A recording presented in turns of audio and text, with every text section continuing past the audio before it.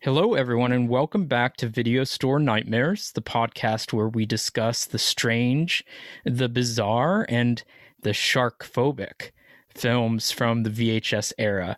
My name is Luke, and I'm joined by Leland. Hi. And tonight we're discussing a strange one. The 1978 Italian adventure horror sci-fi crime movie Cave of the Sharks. Leland, had you ever heard of this movie? No one's ever heard of this movie.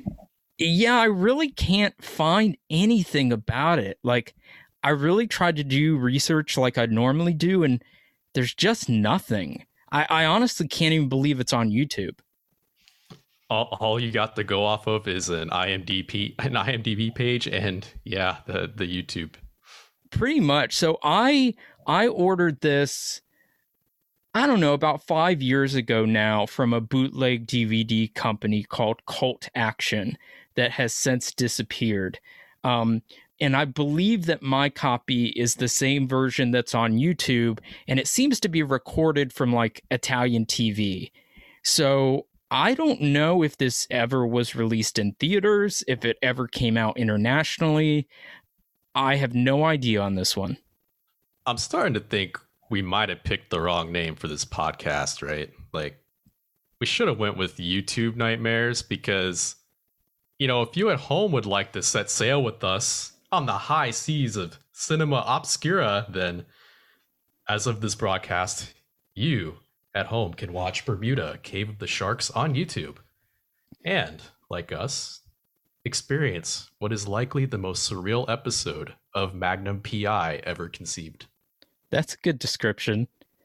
But no, I'm trying to stick to movies that I own on physical media and stay true to the video store theme. But, it's too late to change stream now. Yeah. I mean, I think the only thing I've had to bust out my VCR for so far is The Forbidden Zone. So this movie might be obscure, but it was apparently successful enough that it allowed the director to make some other shark movies. So after this one, he directed Encounters in the Deep. A couple years later, he did Night of the Sharks. So this is like a theme for this guy. His name is Tonino Ricco, or Ricci, like Christina Ricci. Tonino Ricci. And he didn't do a ton of movies. I've really never heard of any of them aside from this one. No, I take that back. He did a movie called Panic that came out on Prism Video. I've seen that one. But pretty obscure stuff here. I did find the director on IMDb, so I looked through his filmography, and I did see that there were other shark films, and I was wondering if there was any continuity. I don't think there is, just from like reading Wikipedia. I wonder if they're in the same style as this one. I mean, don't a lot of these directors like stay with a very similar formula throughout their career? Yeah, I think so. But then you have hacks like Joe D'Amato who will just do whatever he gets paid to do. One thing that's hopeful is at least one of those other shark movies was also, the score was also composed by Stelvio Cipriani, who I absolutely love. He also did the score for Tentacles, as well as just a slew of Italian films. I have a lot of his soundtracks on vinyl. I love this guy, and it's a travesty. This film score has never been released on vinyl. It didn't get an official CD release, but only like 2 years ago. Imagine the production company that's willing to put that album out. Like, hey, do you think we can actually sell like I don't know, 50 copies of this? Like, I mean, I think people have heard of the movie. I think so, just because it's Cipriani. I don't think it's because of the film. I think it's because of the composer. He's pretty he's pretty well known, and I think you can see why. Like, and maybe you disagree with me, but I think the score is the most effective part of this movie. I am not going to argue that. I don't know if that's saying that much, but I do love this score, and I will be professing my love for it throughout this cast. So before we get into the plot, what's your overall take? Like, did you like this? Would you recommend it? I mean, we got to save that for the end, man. No, I think it's like, if in case the listener wants to like hit pause and go watch the movie, then they get to hear whether they should bother. So I enjoyed watching this, but I think as a whole, you can probably get away with watching maybe 2 particular scenes of this film and then move on with your life. I have a feeling what at least one of those scenes is, and it might be one of my favorite scenes in a film ever, but let's not spoil it. We'll get there. So there is no trailer for this film, so I'm just going to play the theme song here, and then we'll get into the plot.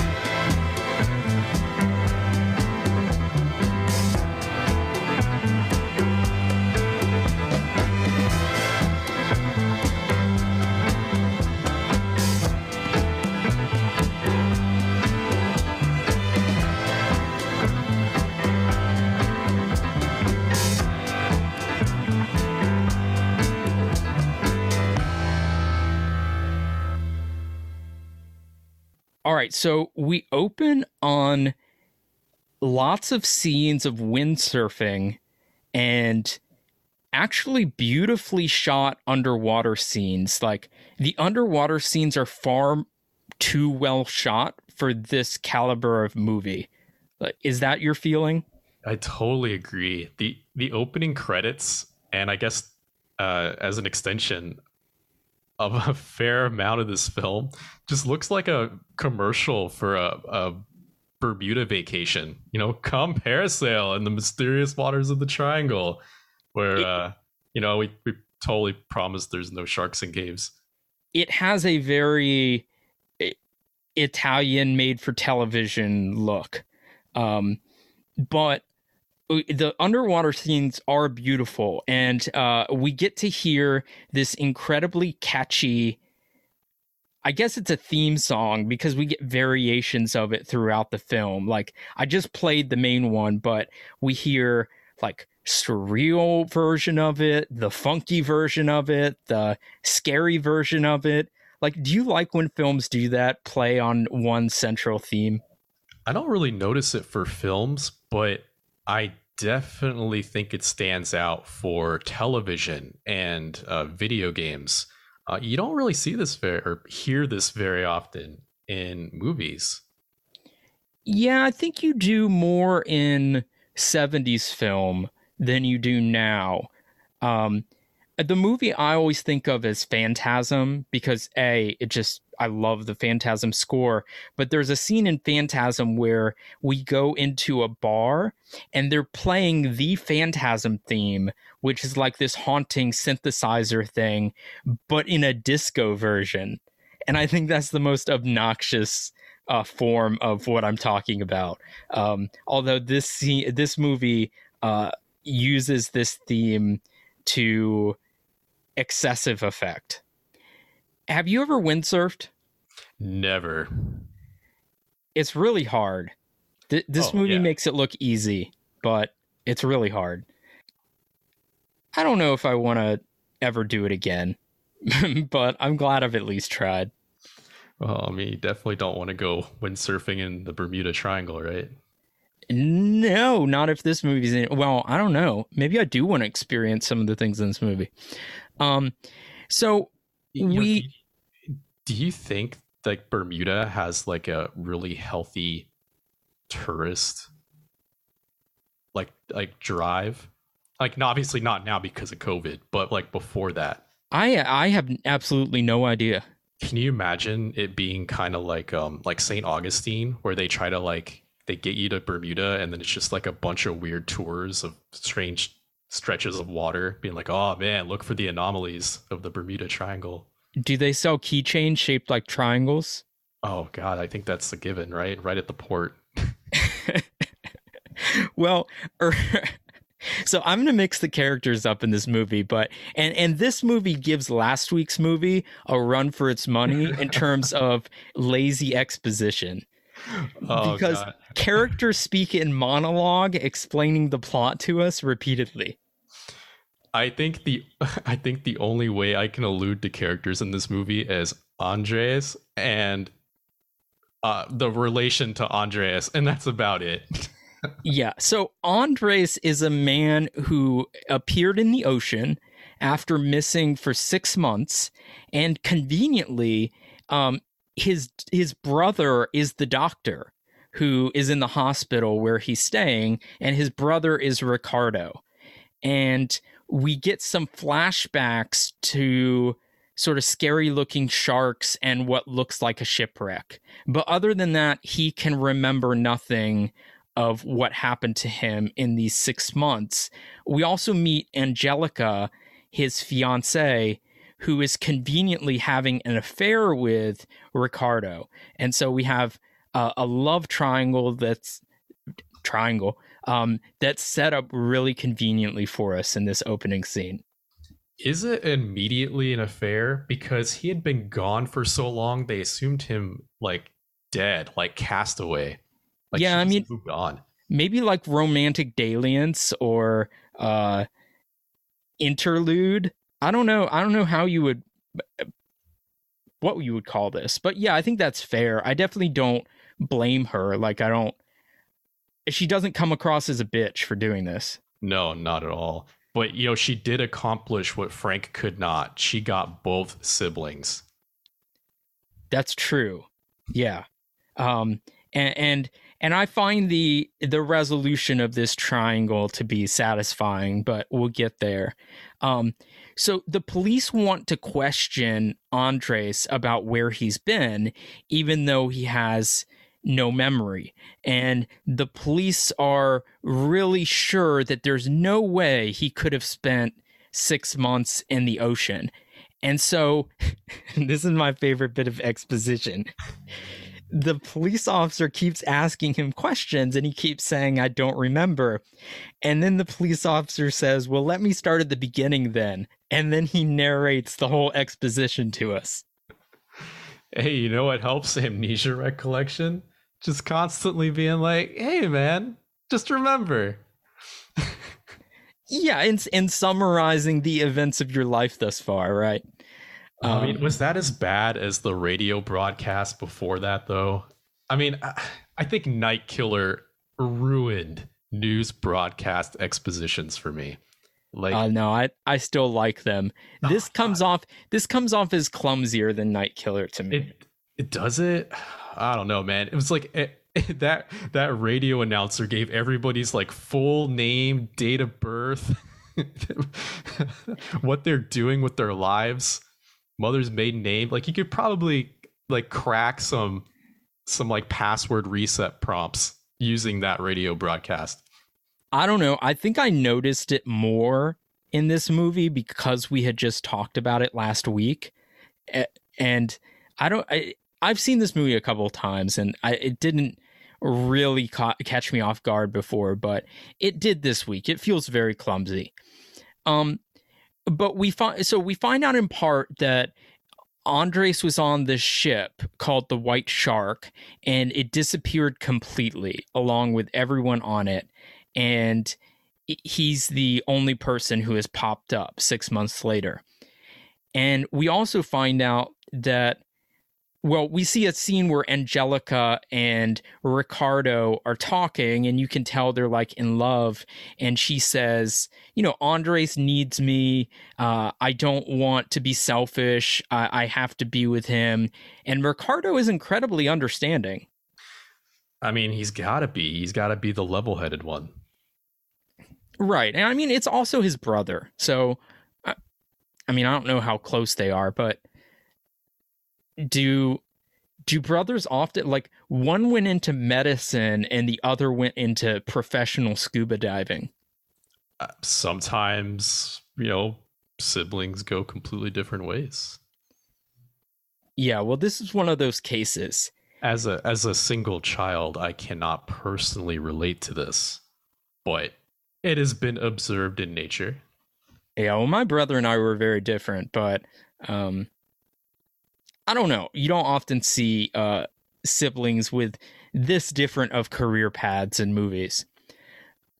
But we get this weird montage now of like, let's start dating all over again between Andres and Angelica. We see them at a cockfighting ring.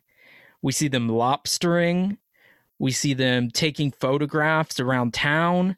We see them at a casino. Like, this is a really odd. This feels like a tourism video for Bermuda. Here's all the things that Bermuda has to offer. I mean, we kind of glossed over it a little bit, but do you like how this investigator never comes back into the film ever again? He served his purpose. His purpose was exposition. That's it. Like, yo, I will be back to investigate this crime.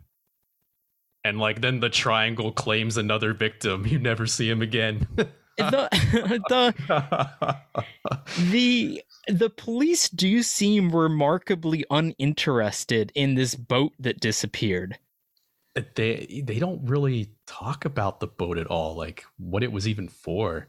And then like the psychologist, right? As soon as the investigator leaves, it's just like, yo, fuck the policia. Just never remember because it was probably a shit memory anyway. You forgot it for a reason. Right. And then immediate transition to cockfighting. Right. The cockfighting scene really caught me off guard. Maybe it's because I'm an American, but so while they're doing their dating, we see the bad guy driving up, and we know he's the bad guy because he gets his own bad guy theme music. Did you notice that? It's like menacing funk music. No, actually, I don't remember him having specific theme music. So let me pull it up as a refresher. Yeah, remind yourself, because he definitely does.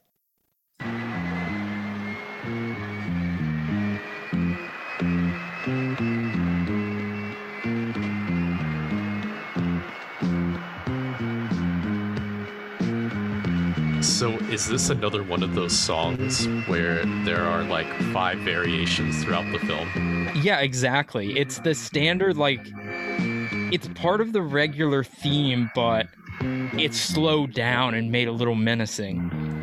It just sounds like softcore porn music. Oh, you've got to fine-tune your ears, your understanding of 70s theme music, because that's mafia hitman music. Well, I'm not saying it's bad.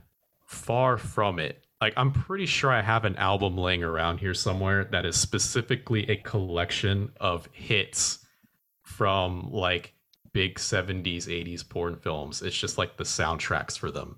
Oh, I've got several compilation records, yeah. There was some great music in 70s porn. I mean, I agree. Like, you know, a good bass line is something that's just not as appreciated as much as it was back then. No, definitely not. So we see that there's a plane flying across the ocean with some kind of cargo. We don't know what it is. They just say the cargo. And this plane is like a Micro Machines levitating across a black screen. Oh, for sure. It's a little handheld model. It's off course, but mysteriously there's no wind. Maybe because it's a model, but there's no wind, and yet it's off course, and we keep getting these shots underwater with weird lights flashing, and there's haunting, moaning music with weird synthesizers. All of this underwater music is glorious.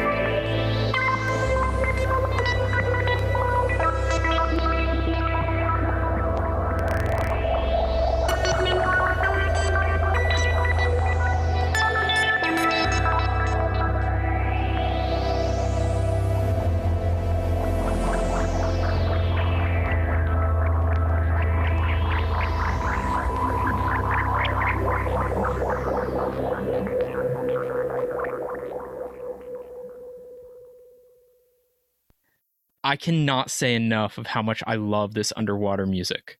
One thing you tend to see in a lot of films that have water scenes is that they're like filmed on like sound stages or like highly curated parts of the ocean meant for like filming, and you do not get that impression at all from this movie. Even in the scenes that have weird supernatural aspects to it, it all seems like really well done.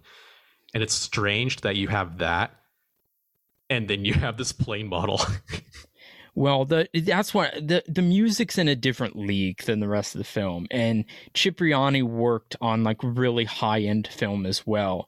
And there's a whole genre of like European, especially library music that was specifically made for underwater scenes. And I don't know if our listeners know, but I collect records as well, and this is a genre I'm really into. But this movie rivals the best of them. As obscure as it is, the underwater score is beautiful. But anyway, it suggests that there's something off here, and the guys in the plane I think they describe the flashing lights underwater as like lightning, but underwater. But it really just looks like flashing lights. Yeah, it just looks like the sharks are like constantly turning their lights on and off in their bedroom. Well, whatever it is, none of the plane's controls work, and they say they can't radio for help because this is a, quote, unauthorized flight. So we know they're... Why does this control tower look like a scene from Star Trek? I don't know. It's I don't know how realistic this is, but the futurism kind of contrasts with the rest of the setting. Oh, do you think this movie was supposed to be set in like a futuristic environment? No, I think this is very 70s. Yeah.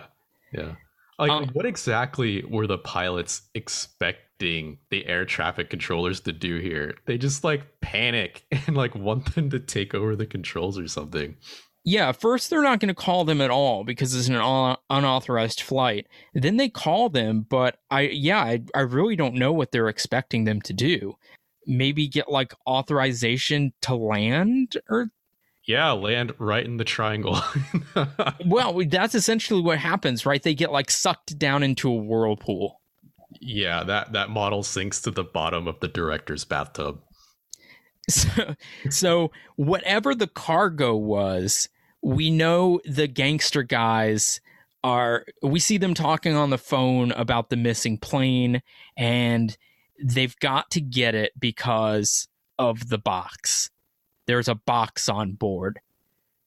We never find out what's in this box, right? No, I actually rewatched the finale multiple times to make sure I didn't miss anything.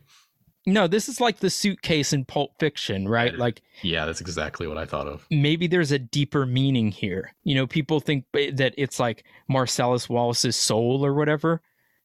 Maybe this suitcase is, or this box has the key to the underwater world or something. It might not even be related to that. It's probably not. So I like this. First of all, the gangster guy's voice is ridiculous. And he says, "Listen, I'll find some frogmen to salvage her. Who won't get nosy." So this guy is Arthur Kennedy, who is in a lot of these films. I mean, I don't want to say these films. There are no films like this one. But these kinds of films, European crime films. So the gangster guy hires Enrique, who is Andre's partner, as well as Andre's, to go down and get the box. And I like this line too. I like you fellas. You got a sense of humor. But when I talk about a job, I talk serious. So they go through this whole negotiation, and they eventually decide it's going to be $15,000, 2 days to think it over, and any equipment they need to get this done. But where the plane is, when they go out to look for it, they say they don't like it, that the natives stay clear of this place.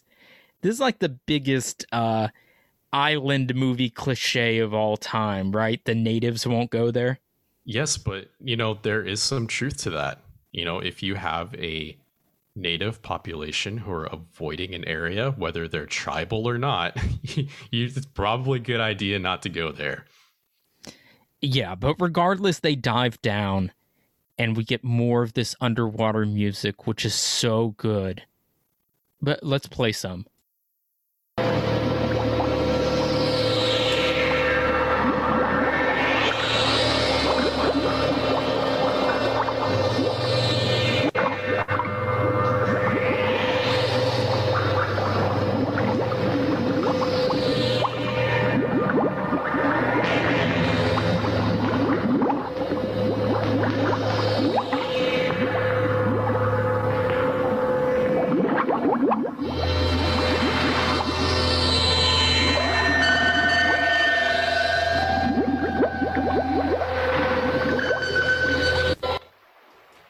So it sounds like Echo the Dolphin on acid, right?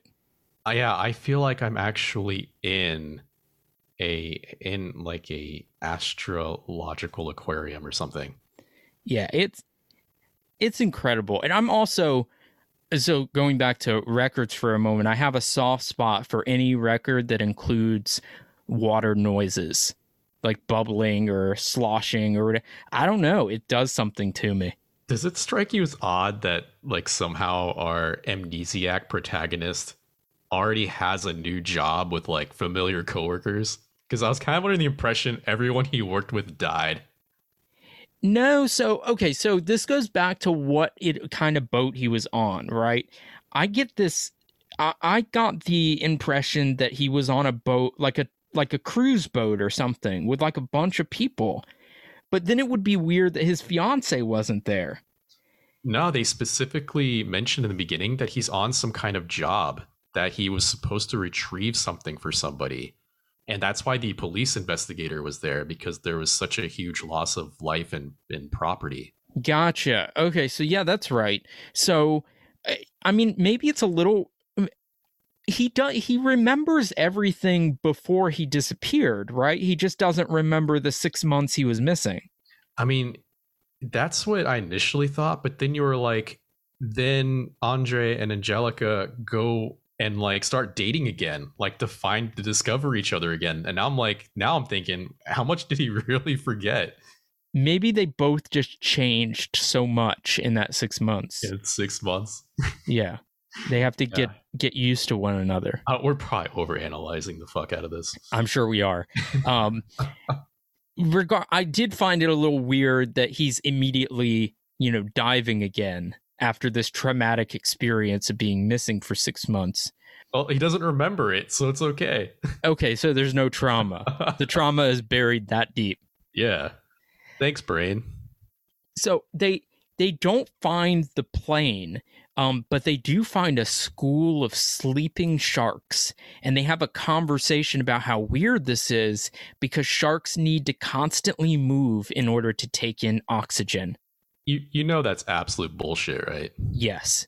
Yeah. I mean, obviously is because we see real sharks laying still in the movie, and I don't think they hypnotized them. Like, I don't think they have any shark handler that's that good. I mean, I think just about every shark story everywhere mentions this fact, and then they're just like sharks die if they stop moving. It's a metaphor for aggressive A-type personality sociopaths. But they could have like tranquilized or bled these sharks to the point where they just couldn't move anymore. No, there are species of sharks that do this, that like quote unquote sleep on the bottom of the water. And you can never rule out animal cruelty in an Italian horror film. No, that's totally true. Although I'm not sure how feasible it is with sharks. But no, I don't know enough about sharks to say what breed this is or what kind of shark, but there are breeds of shark that lay still on the bottom of the water. It's okay. I don't think our listeners are here for sharkology. No. Leland and I tried to find before this podcast what the name of like the official name for study of sharks is, and there doesn't seem to be one. Nope, gotta study with you gotta settle with like ichthyologist or something. Which is like the study of fish in general. Yeah, just all fish. All fish, can't specialize. All right, so Andres is all for going back down there to find the box and the fallen plane, but Enrique doesn't want to go. So they have a little conversation, and then we get the scene. This scene is one of my favorite scenes I've ever seen in a film. I can't tell you what's happening during it. I mean, I'm going to do my best to describe it. But you've just got to see it for yourself. You know what scene I'm talking about, right? Oh, absolutely. So I don't know if this is taking place at the same time the movie is, or if this is a flashback. I'm not sure. But for all we know, this was filmed for a completely different movie, and they just tossed it in here. No, well, I guess that's possible, but the musical score blends it together seamlessly. So I gotta be honest. Up until this point in the film, I think we're about 30 minutes in, I was kind of spacing out a little bit. Yeah. And then this happened. Yeah. I think everyone who's ever seen this movie and is at all on our wavelength had that experience. So we see a boat with a bunch of people like under deck. Like it's like a party. They're all lounging around, but none of them are talking to each other. There's a guy playing a guitar, and he's playing the theme song, but he's singing lyrics to it. We haven't had lyrics before, I don't think. And it's really like easygoing lyrics, like, you know, all our friends are here, we're on the beach sort of lyrics. But at the same time, the music creates sort of an eeriness already. Like, did you find this song strangely eerie? Yes. It's sort of like the train, the whistle before the train, right? Coming out of the tunnel. Yeah. There's something like so like odd and melodic about it that just like immediately snapped me to attention. This is a scene that David Lynch wishes he had directed. Like, is that an interview or? No, I don't even know if David Lynch has seen this, but I could guess it captures his same like dream-like odd mood with the oddly placed but also oddly fitting music. Anyway, all these people are sitting around, they're drinking, they're hanging out, and they keep looking at each other and giving each other strange and like serious looks.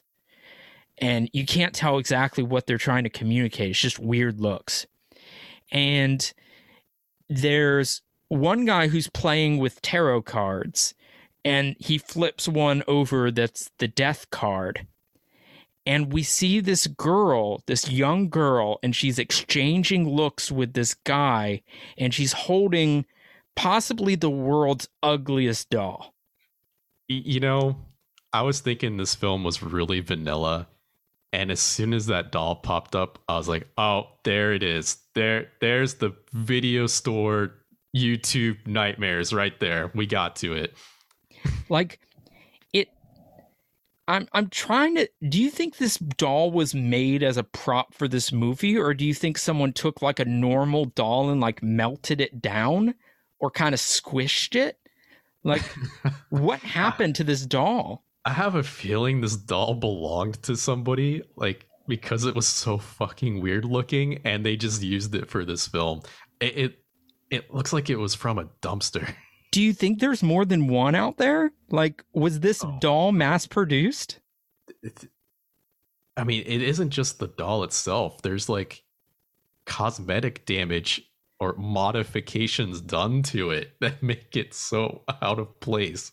Yeah, guys, listeners, just look this thing up. I mean, if you haven't, this is the scene you gotta see the movie for. So you need to see this thing. But yeah, this is what I was saying at the beginning, right? Like, let's say you're 35.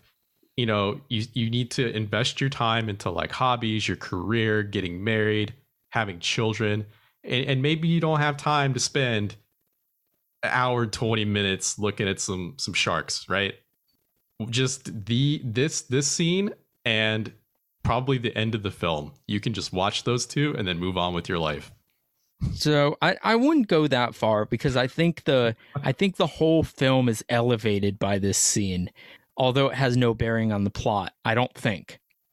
No, I don't think so either. But I mean, I have my theory, but not in any way that's told to us for sure.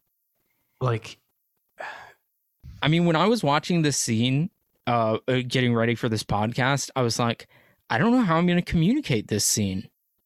I think it's so effective because the tonal shift is so jarring, right? Because the film starts off with medical drama, then transition into vacation, brother getting cucked on vacay, montage.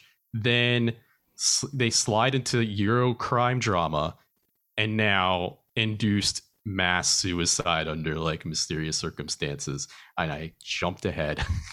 That's okay. I'm getting there. But so like, this girl gets up. She's holding the doll by the hair. And it's like, no kid carries their doll like this. Maybe this doll. I don't know. But she's holding the doll by the hair, and she keeps exchanging looks with this guy. And she walks up on deck, and we get like a camera close up on the doll's face. And she looks down in the water, and the flashing lights are there. And the creepy underwater synthesizer music starts. And then she climbs down into the water fully clothed. And we see the doll floating under the water. And then everyone on board the boat, as if hypnotized, starts to just walk into the ocean. Like, walk off the side of the boat. And we keep seeing the doll floating under the water, and it starts spewing blood out of its mouth and sort of like popping against the camera. And as everyone on board is just walking into the water, and everyone starts swimming. And one thing, so I'm not sure if this is a mistake or if it is intentional or if it's a mistake, but it adds something to the film. But I can't tell if this scene is day or night, because it keeps flashing back and forth between darkness and light. I honestly couldn't tell you. I don't think I was paying any attention to that.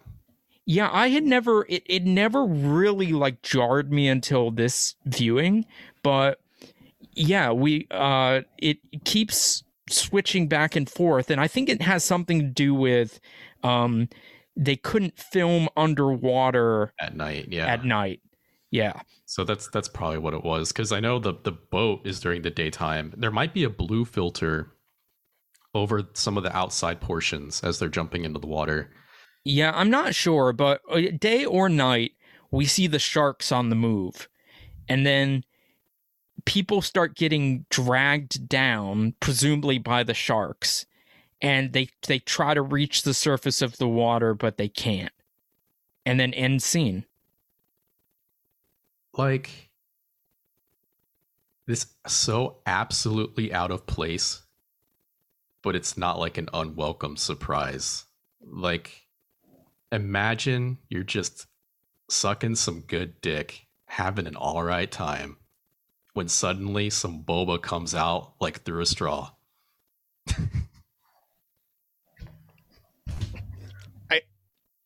I'm caught off guard by my imagination of the image. To me, I mean, I kind of like this whole movie. I would have watched the whole thing without this scene, but this scene is why I've seen the movie more than once. And yeah, listeners, you need to watch it for this scene. So back to the story. Unfortunately, we never see that doll again. I would have watched a whole movie about that doll. I don't think it's possible to keep an entire movie with that tone. No, I don't think so either. I don't think it's sustainable. But the only thing I think to compare it to is the tone that David Lynch captures sometimes.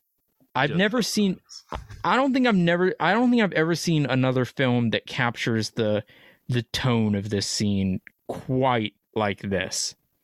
And although this scene is weird, this is and probably the best scene of the film. This does continue as the plot progresses. Yeah. So, back to the plot. Enrique and Andres go back to the sleeping sharks, and they find the plane. And there's a rip-off of the scene from Jaws where, like, a dead face pops in the window of the plane, right? And but they find the box, and there's this bright light, and we see the shark is coming towards them. And so one of them, I don't know which one, takes off his scuba suit and throws it to the shark, so the shark attacks that. Would that actually work? Like, is this smart? I don't know, man. I've never had to evade a shark attack. Yeah, I don't know if All the shark would actually go for this. All I know is the shark straight robbed him. He just took that jacket and ran. Hey, it's better than taking your body. Mm-hmm. They swim back to the boat with the box. It's just like a metal, like military style box. And the gangster guy, Arthur Kennedy, pulls a gun. And I like this. They just throw something at him and dive back into the water, taking the box with them. I thought that was a pretty sick move.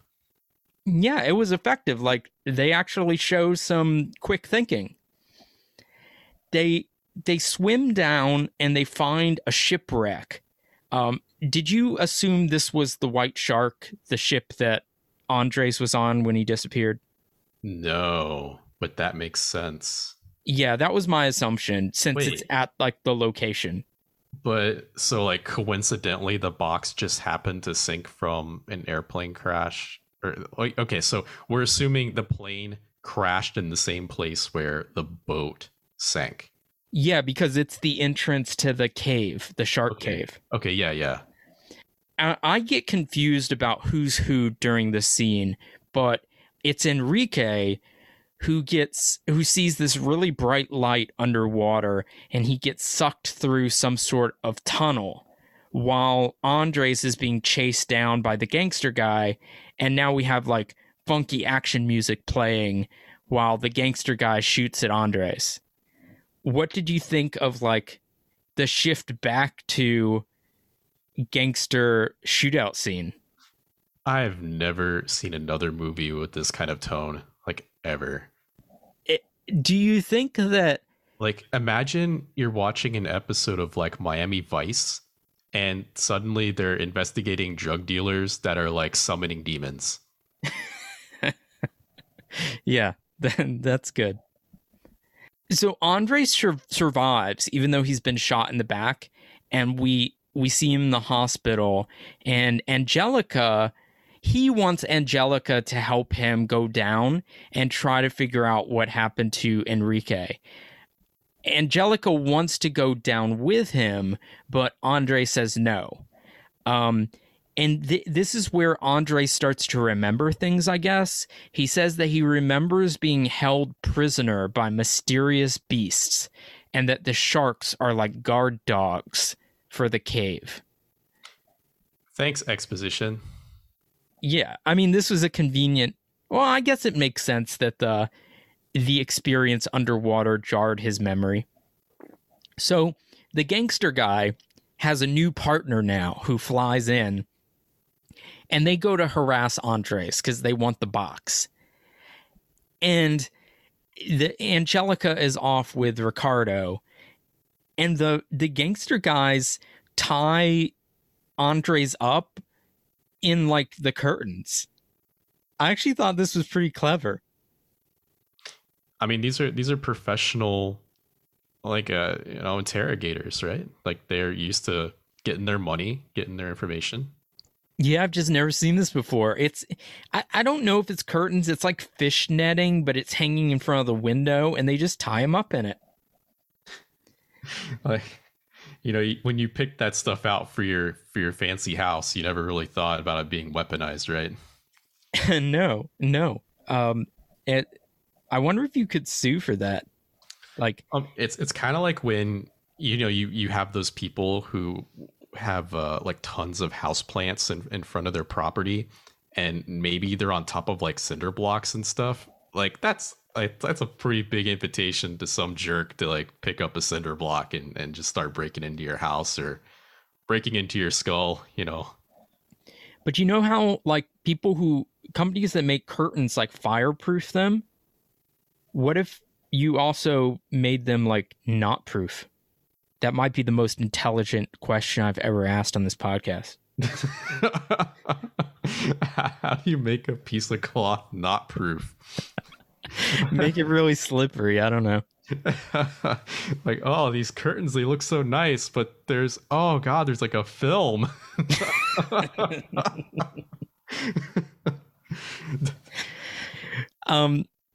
So Angelica shows up and she's with this guy. We only hear his name as the captain. I don't know what his name is, and he looks like a captain. And I guess he's going to help them go back out to search for Enrique. So they show up and the funky action music plays, and the captain and the gangster sidekick guy, they get in a knife fight, and Andres attacks the Arthur Kennedy, the gangster guy, with his crutch. The captain gets killed, but so does the sidekick guy. So, I swear, I thought this captain guy was going to stick around for the rest of the film. We were introduced to both of these characters for like a whole of 5 minutes. But like the way they present him and set him up, it's like, yeah, this guy's going to get shit done. And immediately dies on the front lawn. I mean, it's the same as the sidekick guy. Like, the other gangster guy shows up, and it seems like he's like a supervisor or something. Like he says something like, the boss doesn't like the way you're handling this, so I'm here to clean up. But yeah, he gets dispatched right away too. I would not want to be Andre's friend, because it feels like all of his friends die in this film. You think he should have stayed missing? Probably. I mean, now I think about it, the film's opening premise is that all of his friends died on a boat. Yeah, that was the warning sign, the red flag to stay away. Well, Enrique didn't heed that, nor did the captain.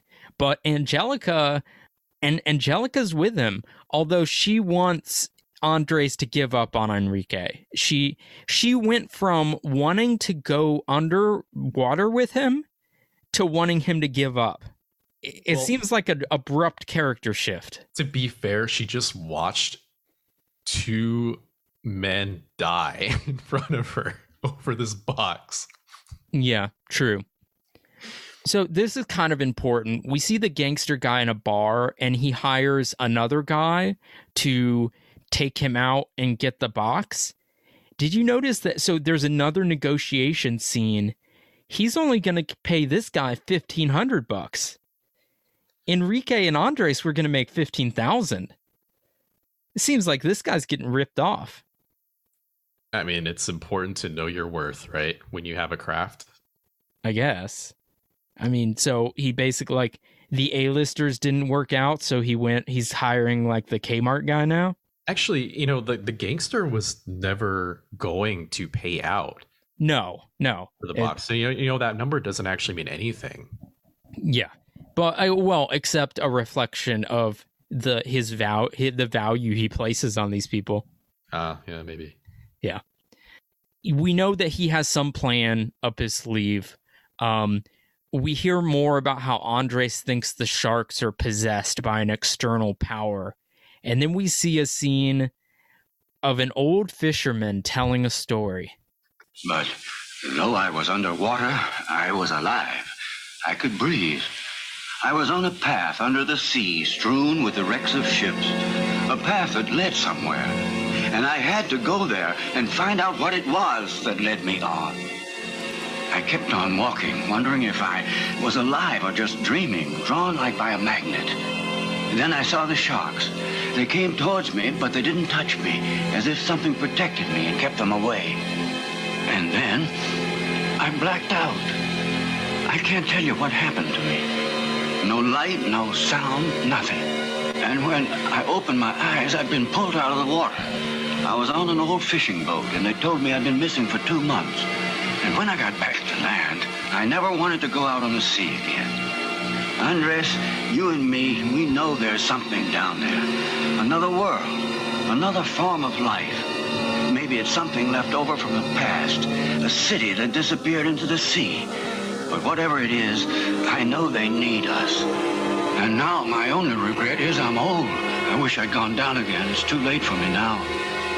I can never go back, but you can. You got to. But don't tell them you're going.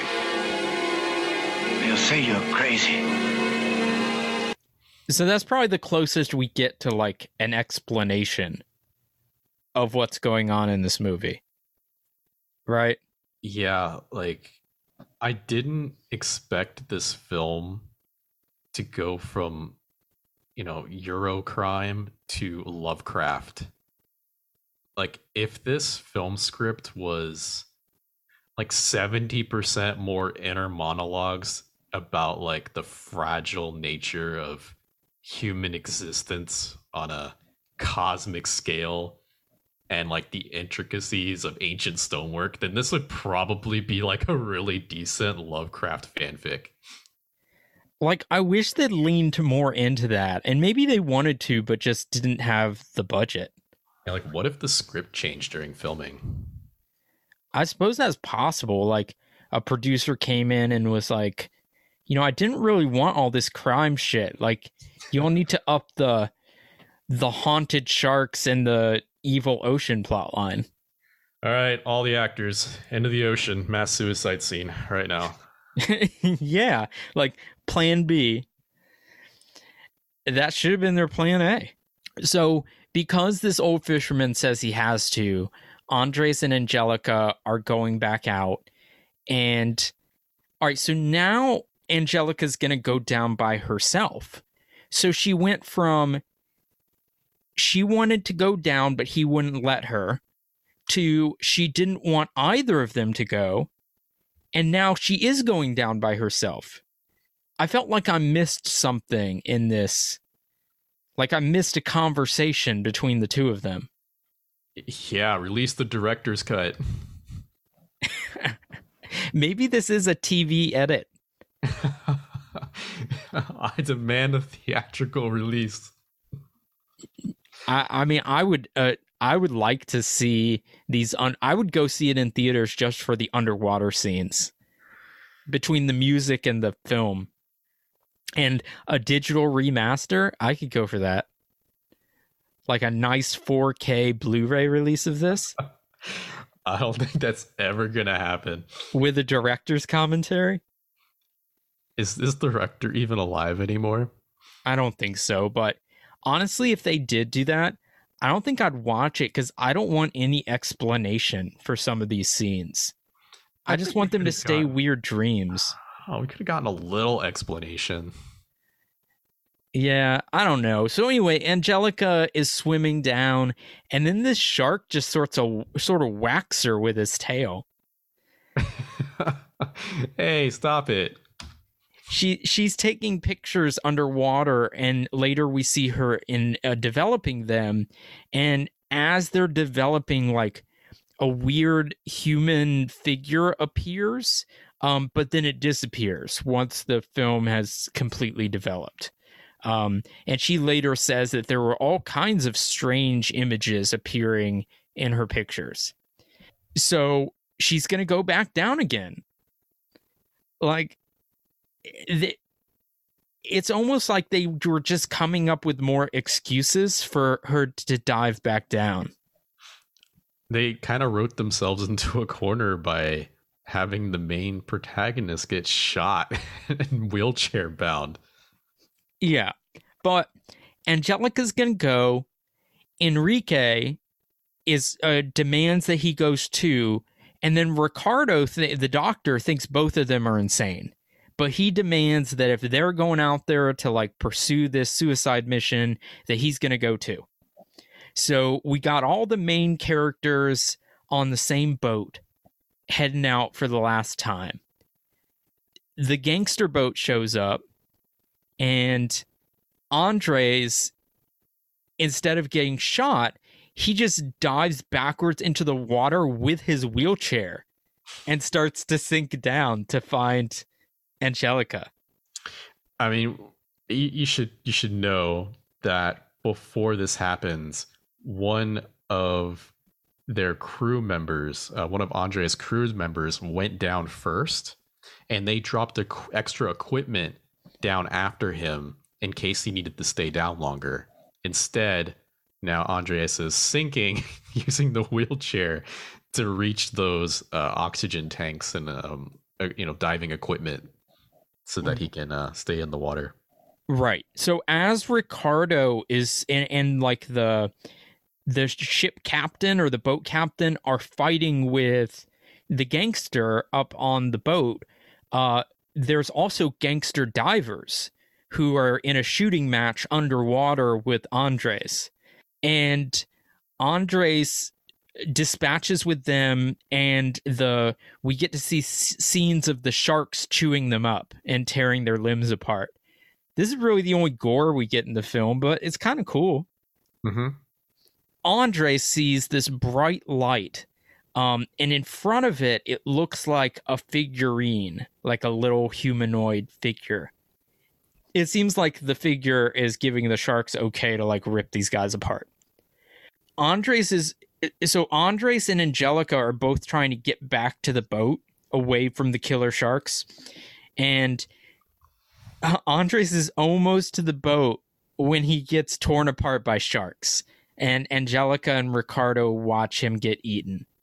You know, leading up to that scene, though, he takes those dead gangsters from earlier who were killed in the spear gun shootout. Well, he takes one of them and takes the body up with him as he ascends and uses it as a human shield to deflect shark attacks as they're just like ripping limbs off that body. Yeah, I mean, Andres makes all kinds of kind of MacGyver smart decisions throughout this film.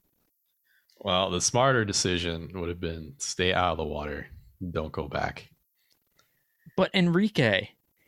So they never find Enrique, right? No, but he's going to show up in 2 to 6 months in the ocean anyway. They should have just waited it out. So this is the last scene. We see Angelica and Ricardo standing on the side of the boat, embracing as Andres gets eaten. And so first of all, it kind of sucks to be Ricardo. I mean, yeah, now you have the girl, but you know that she's only with you because her real fiance was eaten by sharks. Some days it be like that. I don't know. I felt bad for him. But we reached this scene without ever finding out what's in the box. So it's a real MacGuffin because no, its only purpose is to drive the plot, right? We don't find it. Enrique does not make it back. Our main character dies. Our main bad guys die, but we don't really know what they were looking for. And we don't really know what happened underwater, except some weird doll thing shot lasers and sharks attacked. You know, when it comes to the Bermuda Triangle and I guess cryptozoology or whatever, there's a lot of correlation between aliens and the triangle. So I feel like this is kind of like a reverse alien abduction story where people are just getting sucked into this underwater palace. Whatever is happening, and then they get launched out with amnesia. Right. I mean, the best we're given is that description that maybe they're from another world, but or a lost civilization, but we know they need us for something. And that's all we were given. Like, so Lovecraft. Maybe I wasn't giving this film enough credit at the beginning, and it's warming up to me a little bit. Yeah, I mean, the first time I saw it, I remember at first I wasn't sure that I really cared enough to watch the whole thing. Then came the scene, and that sucked me in, and I was with it for the rest. And then I feel like I initially dismissed the rest of the movie, but as time went on, I just kept thinking about it. Like, it didn't leave my mind for some reason. You know what this movie makes me think of? It feels like something you see on TV in the middle of the day when you're a kid, and then 20 years later, you're thinking back on it, but the memories are a little bit hazy because you don't quite remember everything. You only remember that one scene that like really freaked you out. Only I just saw the movie yesterday. Yeah. It's a pretty good comparison. That's what it's a really difficult feeling to describe, but hopefully that goes some ways towards doing so. So anyway, what are your final thoughts? What would you rate this out of 4? It's like, first, I just have to stress, although we kind of skipped over it a little bit, the ending scene for this film is so chaotic. Like, it's just about 10-15 minutes of pure underwater action scene. Yeah, and it's really hard to tell who's who. It is. But, watching this film is kind of like microdosing psychedelics at like the Living Seas in Epcot. Like, for those unfamiliar, that was a casual dark ride through a very large aquarium at Disney World. It was loaded with all sorts of like cool future 70s, 80s aesthetic. But it sucks now because it's been since redesigned with a bunch of obnoxious like little Nemo fluff. But like the music reminds me of what was at that ride. Yeah, I mean, I still don't know what the fuck this film's about. You kind of just have to make your own narrative. But like an eldritch undersea civilization that mind controls sharks, crashes planes, abducts fishermen and families sometimes, and they like boxes.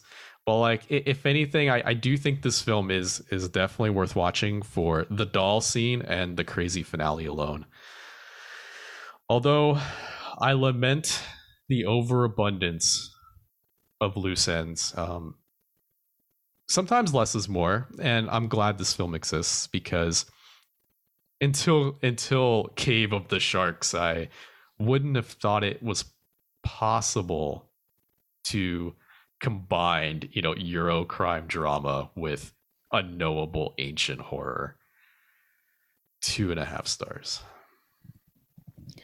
Yeah, this is like last week, but for different reasons. I find this a really difficult film to rate because on the one hand, like, the acting is fine for this kind of movie. The dubbing is bad. The direction is bad. In some scenes, it's hard to tell what's going on. The plot is obviously like a series of MacGuffins that don't matter. We get no answers at the end. And the best scene of the movie has nothing to do with the rest of the movie. With all that said, this movie, especially in that scene, captures this really odd, dreamlike, nightmarish quality that literally ranks up there with some of Lynch's stuff as like the closest thing on screen to capturing what it feels like to have a dream or what it feels like to think back on a hazy childhood memory. I think it's probably purely accidental, but it's an accidental moment of genius. And that alone makes this film worth watching. But outside of that, I mean, the adventure story, the crime thing, underwater diving, the search for the lost friend, that all feels kind of like a movie I would have watched on the Sci-Fi Channel when I was a kid and like had fun with. I don't think it's boring. It's a little slow to get started, but then you really get sucked in.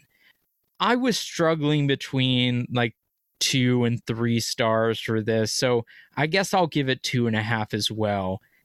But I want to stress that people should check it out, even though that rating doesn't sound great. Like, see the film. I don't think anyone will regret it, and I think this film's probably criminally underseen. One of the reasons I wanted to do it for the podcast is I have never heard anyone else talk about this. I don't know anyone else who has seen it. Mainly, I just wanted Leland to watch it, so like I knew someone else who had seen it, and I could get some take on that doll scene. Look, it exists.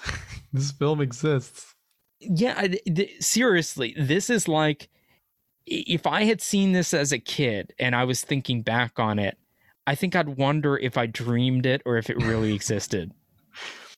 Yeah, you know, like you're saying, even just having like 2 days to have this film marinate, I think has made a difference. And then talking it out with you has made a difference. Yeah, it's unique, and the thanks to the blessing of YouTube, everybody can go watch it for free. So with that said, I think that about wraps it up for this week. You can find us on Instagram at video.store.nightmares. And, you know, I post everything that we do. I'm going to post information on a giveaway soon. So keep an eye out for that. That should be exciting.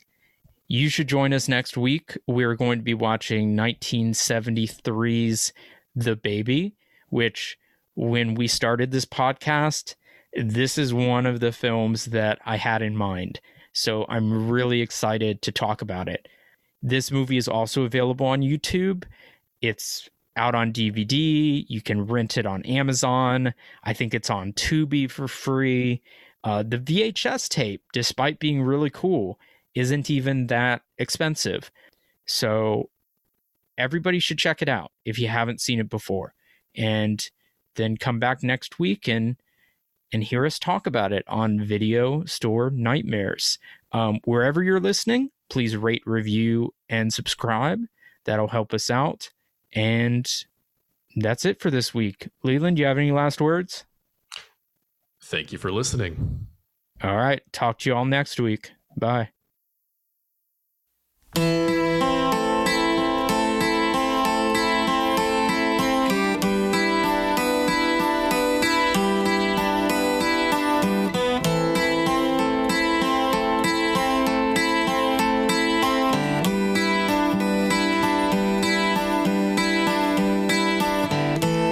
Sitting here and passing time. The sky is clear, the sun is shining.